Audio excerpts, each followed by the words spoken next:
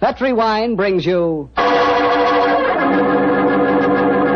Basil Rathbone and Nigel Bruce in the new adventures of Sherlock Holmes.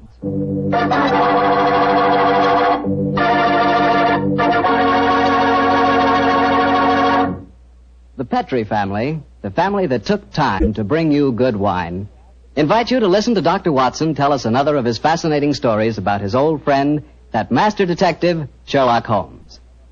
You know, we're really happy to be back with you once again, and we're looking forward to getting together at this time every week from here on out.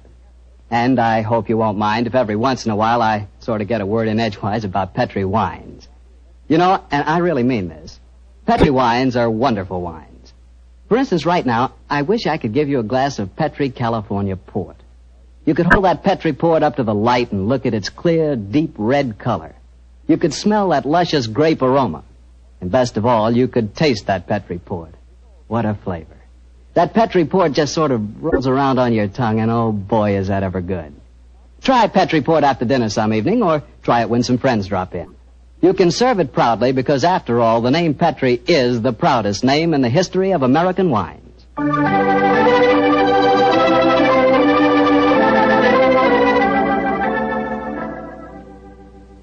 And now let's look in on our good friend Dr. Watson and see if he's expecting us. Come in, Mr. Bartell. You're just the man I've been expecting. How are you, Dr. Watson? It's good to see you again. Thank you, my boy. It's very nice to see you again, too. I've missed our Monday night visits during the last 3 months. Sit yourself down. Would you care to join me in a glass of port? Well, thanks, Doctor. That'd be nice. You know, it seems to me after our summer vacation, a toast to the great Sherlock Holmes would be in order. That's an excellent idea.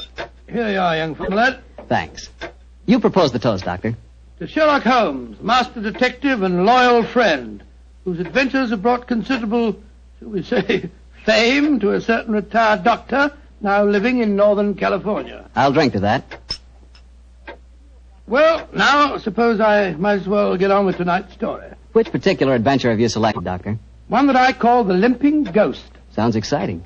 And, as usual, you find me saying, how did it begin? In Baker Street on a windy December evening at the turn of the century.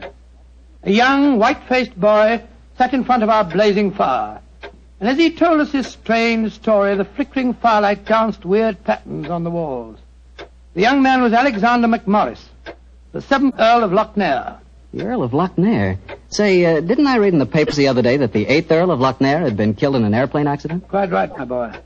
Even in this day and age, the tragic history of violent death seems to dog the footsteps of the Lochnair family.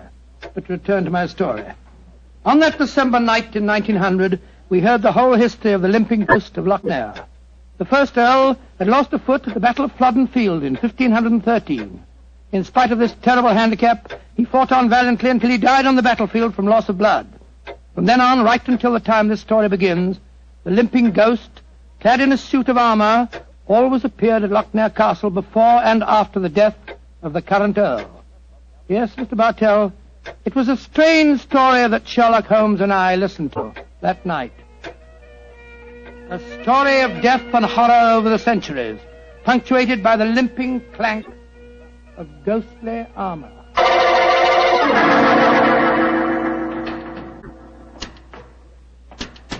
Milady, I have terrible news for you. Your husband, the Earl, was killed in the explosion that destroyed Lord Darnley.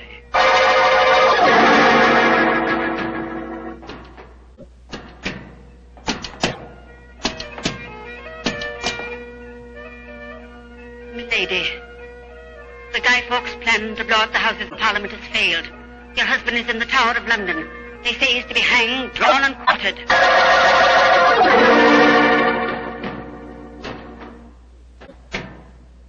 Madam, I regret to inform you that your husband, on my instructions, has been arrested for murder. I have no doubt that he will hang. And that's the story of the Lochnairs, Mr. Holmes. You were instrumental in sending my great uncle to the gallows, a fate which he richly deserved, I'm told. So it seemed only natural to come here to Baker Street and consult you now that I'm in trouble. I shall be most happy to do anything I can to help you, sir. I don't remember anything about your sending the Earl of Lochnair to the scaffold, Holmes. Well, he did, Dr. Watson. Oh, really?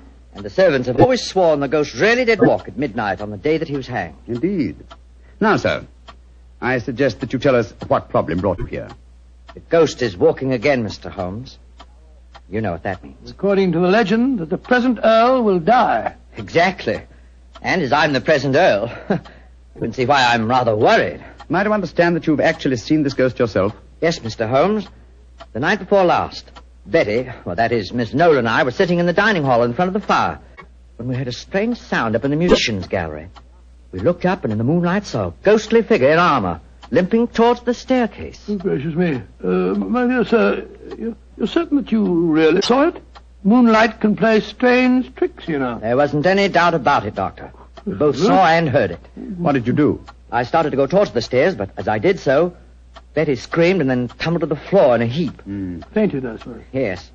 While I was reviving her, the ghost disappeared. Who's staying with you at Lochnair Castle at the moment? Well, there's Betty Nolan. She's the sister of James Nolan. He looks after my estate. Betty and I are engaged to be married. Oh, Thank you. Yes, indeed. Anyone else staying with you? Yes, a distant cousin of mine, Jeremy K. McMorris, an American. He turned up in England a couple of months ago with his son Walter. They're both with me at the present. A distant cousin. That's right, Mr. Holmes. Actually, they're descendants of a more than usually black sheep branch of the family. I don't know how long the old man's going to be with us, though. If you ask me, he's a dying man. How do you say that, sir? As far as I can gather, he's been wasting away for years. It's only a question of time before his strength fails him entirely. I was hoping perhaps you could take a look at him, Dr. Watson. That is, if I could persuade you and Mr. Holmes to come and stay at the castle for a few days. Well, what about it, Holmes? It's an intriguing problem, Watson. The current Earl of Lochnair would seem to be in danger.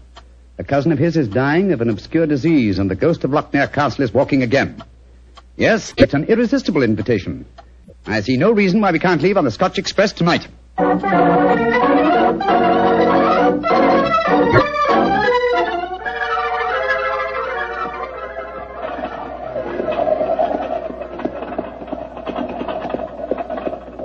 It's been quite a heavy fall of snow here in your absence, young man. Quite so, and judging from the color of the sky, there's more to come. Very angry looking. Oh, now, as we round this bend, you'll be able to see the castle.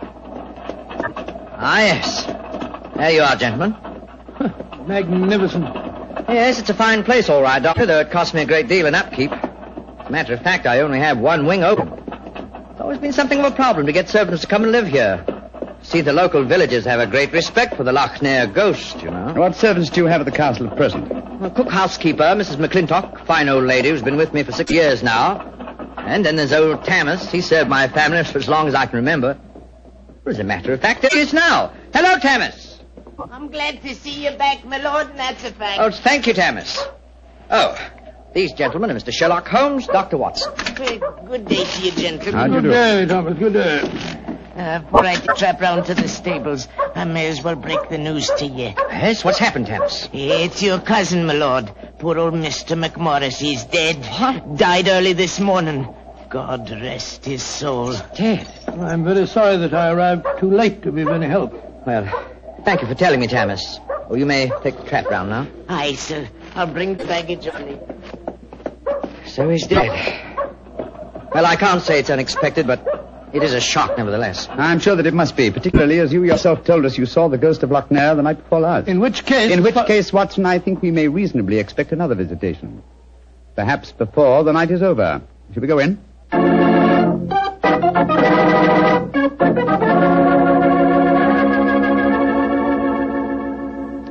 This is Miss Nolan, my fiancée, Mr. Sherlock Holmes, and Dr. Watson. I'm very glad to meet you. How are you, Miss Nolan? And this is her brother, James Nolan, the manager of my estate. How do you do, sir? How are you, Mr. Nolan? Much better for seeing you both up here. I'm sure it won't take you long to lay this ghost business by the heels. Well, I trust you don't overestimate our abilities, Mr. Nolan. Alec, you've heard about your cousin, of course. Oh, yes, my dear. Tammas told us as we drove up. Where's Walter? He went into the village with the doctor and the body of his father. Oh. He should be back soon. How's he taking it? Very quietly. Too quietly, if you ask me. Those Americans are pretty demonstrative people, you know, and Walter's been no exception. But he behaved very strangely this morning. When the doctor told him his father was dead, he just said, now things will start to happen, and then shut up like an oyster. I can't make head or tail of the fellow. Yes, quite so, quite so. Mr. Holmes, I expect you and Dr. Watson would like to go to your room. Yes, I must confess. I think first I'd like to take a look at the musicians' gallery, if you don't mind. Oh, yes, of course. Would you excuse us, darling? All right, Alec. It's in the dining hall here. They must have been very hospitable people in those days. 50 or 60 people could eat at that table. Yes, Doctor. Needless to remark, we hardly ever use the room nowadays. There's the musicians' gallery, Mr. Holmes. Oh, yes, I see. How do we get up there? I'll show you. See, there's a stone staircase behind this tapestry here. Follow me. Watch your step. It's quite narrow, rather dark. Watch your head, Watson, old chap. Oh, don't worry about me, Holmes. I'm perfect. Oh, I say. Must have built these stairs for pygmies. Oh, yes. Here we are, gentlemen. This is the musicians' gallery. By Jove. They must have made a pretty picture in the days gone by. A little string orchestra fiddling away up here, and down below the Scottish nobility bobbing and floating round in the intricacies of a Highland schottische or a stately gavotte or something. Where does that door lead to? To the bedroom wing. And that's where the ghost appeared from the other night, I suppose. Yes, Mr. Holmes. Uh-huh. The door's ajar. You generally keep this door unlocked, sir? Why, no. But the key mysteriously disappeared about a week ago. James is having a new one made. So I must remind him about that. Alec, boy! Oh, we're up here, Walter. We're coming down. That's Walter McMorris. My dead cousin's son. Poor fellow, this must be a dreadful day for him. Yes, I'm afraid this is going to be a rather painful interview. Oh, hello, Walter. This is Mr. Sherlock Holmes and Dr. Watson. How do you do, sir? How do you do? Sherlock Holmes, sir. I've heard about you and your friend, Dr. Watson. Walter, old man, I'm dreadfully sorry about your father. Are you now? Isn't that nice of you? Well, you'll be sorry enough when you hear that I'm going to take you to court and prove that I'm the real Earl of Lochnair. Why, Walter, you're out of your mind. Am I? No. Father was out of his because he kept quiet all these years. But I'm going to have my rights. I've looked up the records. I've had genealogists working for months. And I've got all the facts that prove you're an imposter. Oh, man, what are you talking about? You know well enough. When Sherlock Holmes here sent your great-uncle to the gallows 20 years ago, the title and estate should have come to my father. When I leave here tomorrow, I'm going straight to the finest lawyer in London. Man, if you believe this, why have you said nothing about it till now? Because I'm smart. I found out a thing or two since I've been staying here.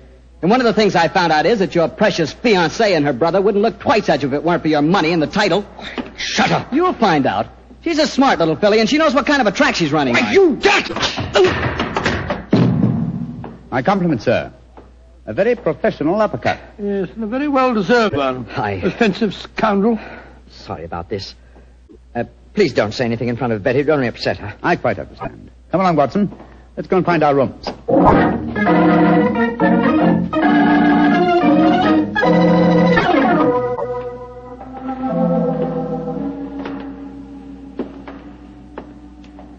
Holmes, it's nearly dinner time.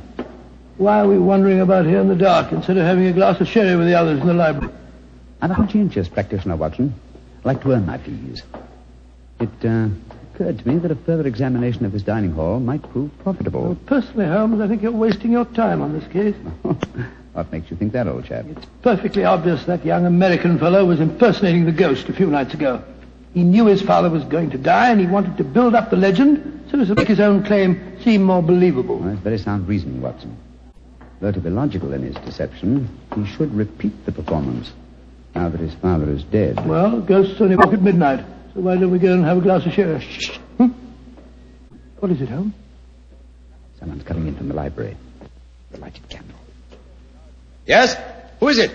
It's me, Mrs. McClintock, the housekeeper. Oh, gracious me, you gave me quite a start. I heard voices and I knew the candles were not alight in here, so I came in to see who it was. You're watching for the ghost, I suppose. Well, you'll no be disappointed, gentlemen, though you may see more than you bargained for. Those that meddle with ghostly things they dinna comprehend are playing with something much more dangerous than fire. Fire burns. But the shades on dead people... Holmes! Look up there, the gallery. The door's opening. It's the ghost! Aye, here he comes, the poor body. See the armor on him, and the way he's dragging one leg behind him. Yes, it's really quite an effective impersonation. And the twilight provides most appropriate lighting for his play acting, too. You mean it's the young American? Of course, obviously. Look behind him. There's another figure. Yes. Dressed in the same kind of armor and carrying a sword. Game's afoot, Watson. The ghost has seen him. He's turning. The second figure's raising his sword. Look out!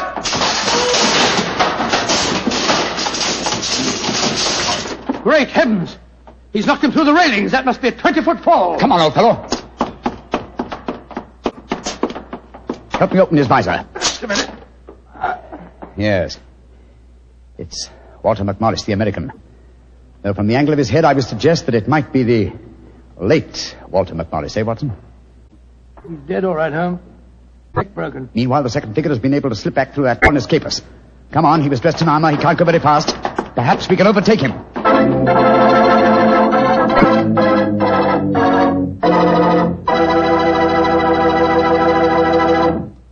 Dr. Watson's story will continue in just a few seconds, which is all the time I need to tell you about Petri California Muscatel. Ever try Petri Muscatel? It's a wine that looks like sheer gold, and it's made from big, plump, juicy Muscat grapes. Boy, pop one of those Muscat grapes into your mouth, and you know you've got something delicious. You know that. And you get the same flavor in Petri Muscatel. It's a perfect wine to serve a lady. Women love it. And that best time to serve it is after dinner or on a Sunday afternoon, you know, times like that. But just make sure it's Petri Muscatel, because that's the way to make sure it's going to be good. Remember, Petri.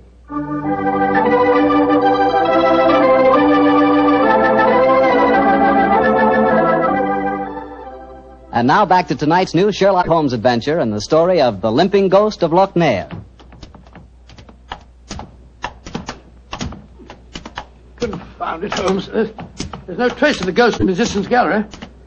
We gave him too much of a start, I'm afraid. Of course you didn't find him. You'll never find him because he's not mortal. Mrs. McClintock, is the original suit of armor, the one worn by the first Earl of Lochnair, still in the castle? Aye, sir. It's in the library through that door there. I'll take you to it. Don't bother, thank you. We'll find it. Come on, Watson. Bring that candle with you. Right, you Holmes. If you know what's good for you, you'll stop dabbling in it as your dinner really can.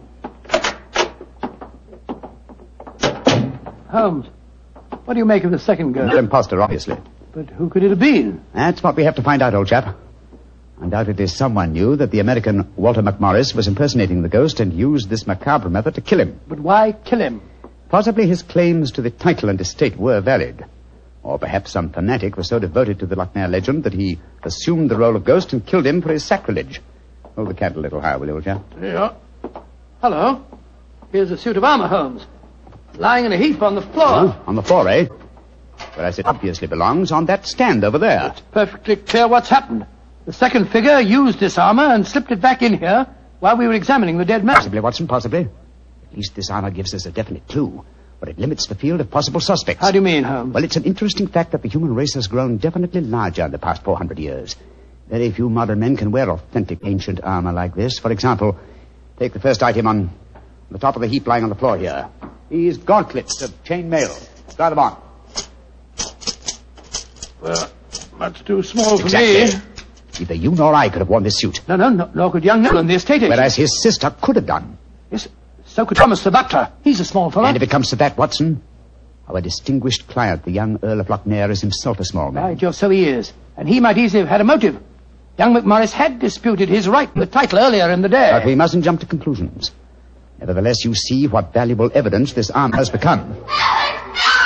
Hello. It sounds as if the rest of the party are on the scene. Yes, I suggest that we join them without making any reference to this suit of armor. Remember, old chap, one of them in there is a murderer. And we may have to set a trap to catch him.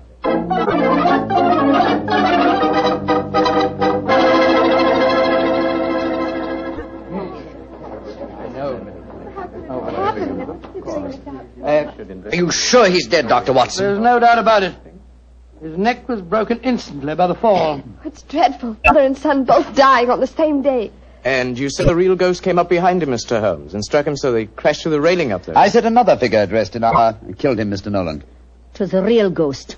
I saw him with my own two eyes. He killed that man for trying to bring shame on the name of Lochnair. Shouldn't we get into touch with the police? How can I get a message to them tonight? Have you looked outside? We're almost completely... Snowed in. Oh, Alec, I'm frightened. Hush, darling. There's nothing to be afraid of anymore.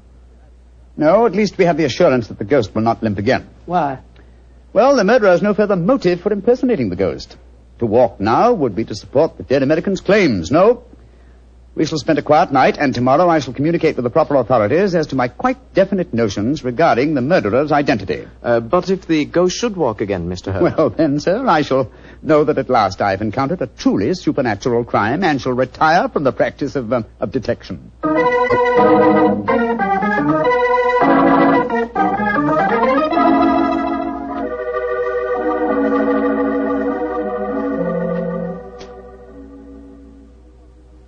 It's nearly 2 o'clock.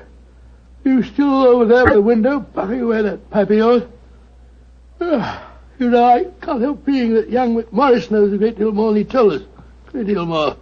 There's a look about him I don't like. Never did trust a fellow who couldn't look you squarely in the eye. Don't you feel the same way, Holmes? Holmes? Holmes, where are you? Holmes! Shh. What, Watson? Where have you been? I thought you were over there by the window. Been talking to myself. Never mind that, old chap. Get yourself on in a dressing gown. We're on the last lap of this strange, eventful tragedy. Oh, thank the Lord for that. Perhaps I can get some sleep. Holmes, where have you been? I went to the musician's bay and baited the trap. Now it's ready to spring. Don't dawdle, Watson. Come on. I'm not dawdling. What do you mean you baited a trap? You'll see for yourself in a few moments. As a matter of fact, I really baited it when I said downstairs that if the real ghost should walk again, I would retire from the practice of detection. I didn't understand your saying that myself. Well, I was tempting the murderer to show his hand once more. Come on, please. Where are we going? To wait behind the curtain at the foot of the stairs leading to the musician's gallery. And I hope we don't have to wait very long.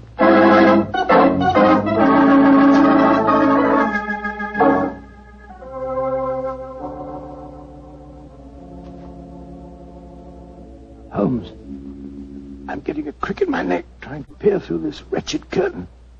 How much longer do we have to wait? Until our murderer arrives. You certain he'll come? Not certain, but hopeful. Extremely hopeful. You know who it is, don't you? Yes. But my proof is too thin for a court of law. I must catch him in the act. Here he comes. Splendid. Let's go up and grab him. No. They walk into my trap. He's coming towards the head of the stairs. Oh! Great Scott! Exactly. A simple piece of wire stretched across the gallery is remarkably effective, even with ghosts. Come on, Watson. Help me off with this visor. There we are. Good Lord, it's James Nolan. Exactly. What happened? You walked into a simple trap, my friend. I'm afraid the next trap will be more lethal, for it will undoubtedly prove to be the one beneath the gallows.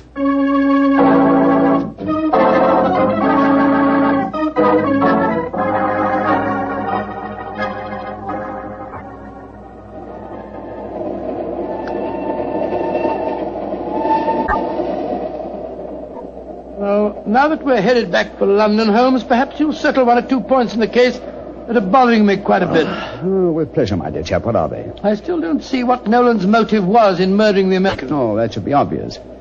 He wanted to ensure that his sister's fiancé would enjoy undisputed title to the name estates. Well, how did you know it was Nolan? When I examined the authentic suit of armor, you see, it was obvious it had never been worn. But I still don't quite understand. Oh, come now, old chap. The suit of armor was in a heap on the floor. Yeah?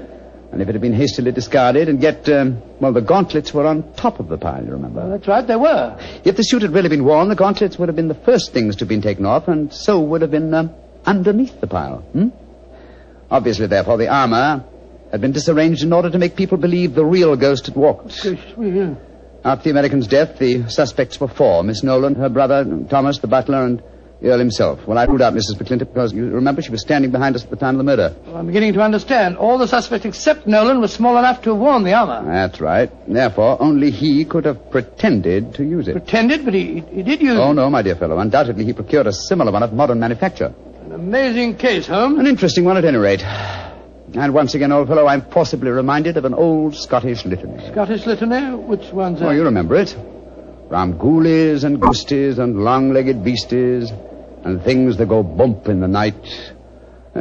Good Lord, deliver us.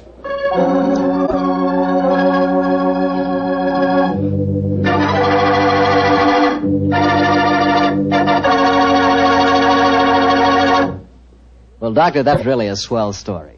You know, for a while there, I was beginning to believe in ghosts. Well, I'm ashamed to admit it, but at the time, so was I. You know, this sounds silly, but I bet it would be fun to be one of those legendary English ghosts. You know, go around sticking your nose into everybody's business and playing practical jokes like mad and nobody able to figure out who did it.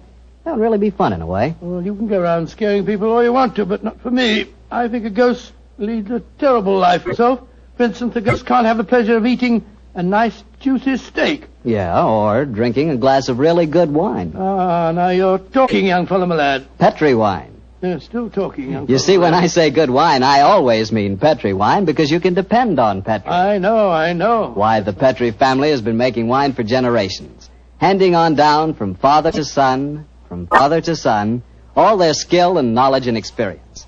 When you realize they started the Petri business way back in the 1800s, well, common sense tells you the Petri family knows practically all there is to know about the fine art of turning luscious grapes into clear, fragrant wine. Yep, whether you're looking for a swell wine to serve before dinner or with dinner or after dinner, for any occasion, you just can't go wrong with a Petri wine because Petri took time to bring you good wine. Now, Doctor, what story are you going to tell us next week? Well, now, next week, Mr. Bartell, I'm going to tell you a strange adventure that Holmes and I had in the English countryside. It concerns the apparent madness of a certain Colonel Warburton and the puzzling mystery of 2 dead dogs.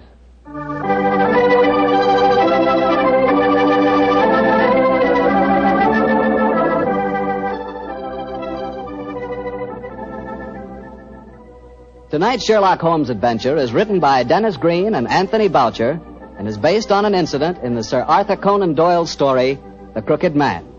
Mr. Rathbone appears through the courtesy of Metro-Goldwyn-Mayer, and Mr. Bruce through the courtesy of Universal Pictures, where they are now starring in the Sherlock Holmes series.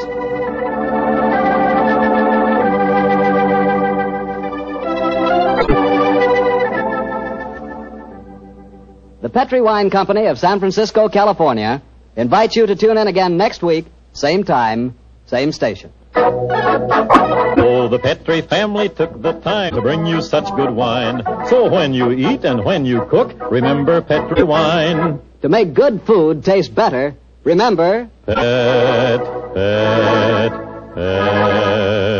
wine.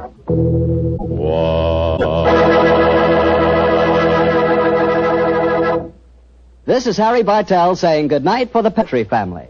Sherlock Holmes comes to you from our Hollywood studios. This is the Mutual Broadcasting System.